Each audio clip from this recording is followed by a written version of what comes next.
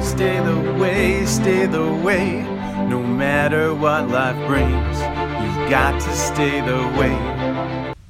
Good, glorious morning. This is the Stay the Way podcast, and my name is Jonathan. May God be glorified. What a beautiful day to begin with Proverbs chapter 15. You see, today is the 15th, and so I would choose to be in Proverbs chapter 15, matching up simply the day of the month with the chapter in Proverbs, and that way I have a battle plan for each and every day. Now, the 15th is a beautiful application because in verse 1, I never forget this. If you've ever been in an argument, if you've ever been in some kind of communication type setting where things have escalated and you've become upset, or you possibly have been the aggressor or aggressed upon. Well, verse 1 tells us a soft answer turneth away wrath, but grievous words stir up anger. I know when I want to pick a fight, I know what words to choose.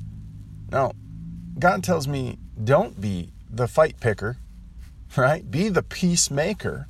And so if I want to choose to be the peacemaker, well, then when I get those thoughts, those junky, irritable things coming into my head, I know it's time to pray and surrender them to Jesus and say, Jesus, I need your words for this situation, not mine, because I'm going to pick a fight, and that's wrong. I don't want that.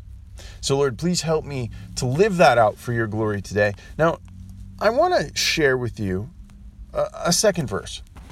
I've never applied this verse 23. It says, a man hath joy by the answer of his mouth, and a word spoken in due season, how good is it?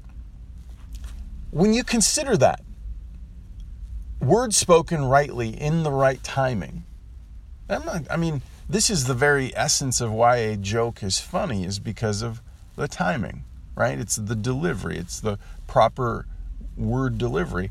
But even more so for the word of God, when a word spoken in due season, how good is it? If you need that word of encouragement, you need that uplifting, you need that prayer. You're like, I have an exam today. I have a test. I have, life's complicated and this is going to be a super hard day. And then you wake up and somebody's going, hey, you know what? I was thinking about you this morning and I prayed for you and God's going to carry you through this. That is a good thing. How good is it to receive those things? A man hath joy by the answers of his mouth.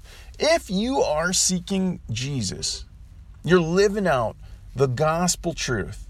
You're living for better things than yourself. The joy of the Lord, that's Jesus, then others, then yourself, Joy, will apply in your life, and it'll just blow your mind. The answers that'll come, if I say, Jesus, I want you to be first, the answers will come, and you will rejoice. And with that, I'm going to leave you. That was verse 23. Father, I just pray for a grand blessing for anyone who's listened.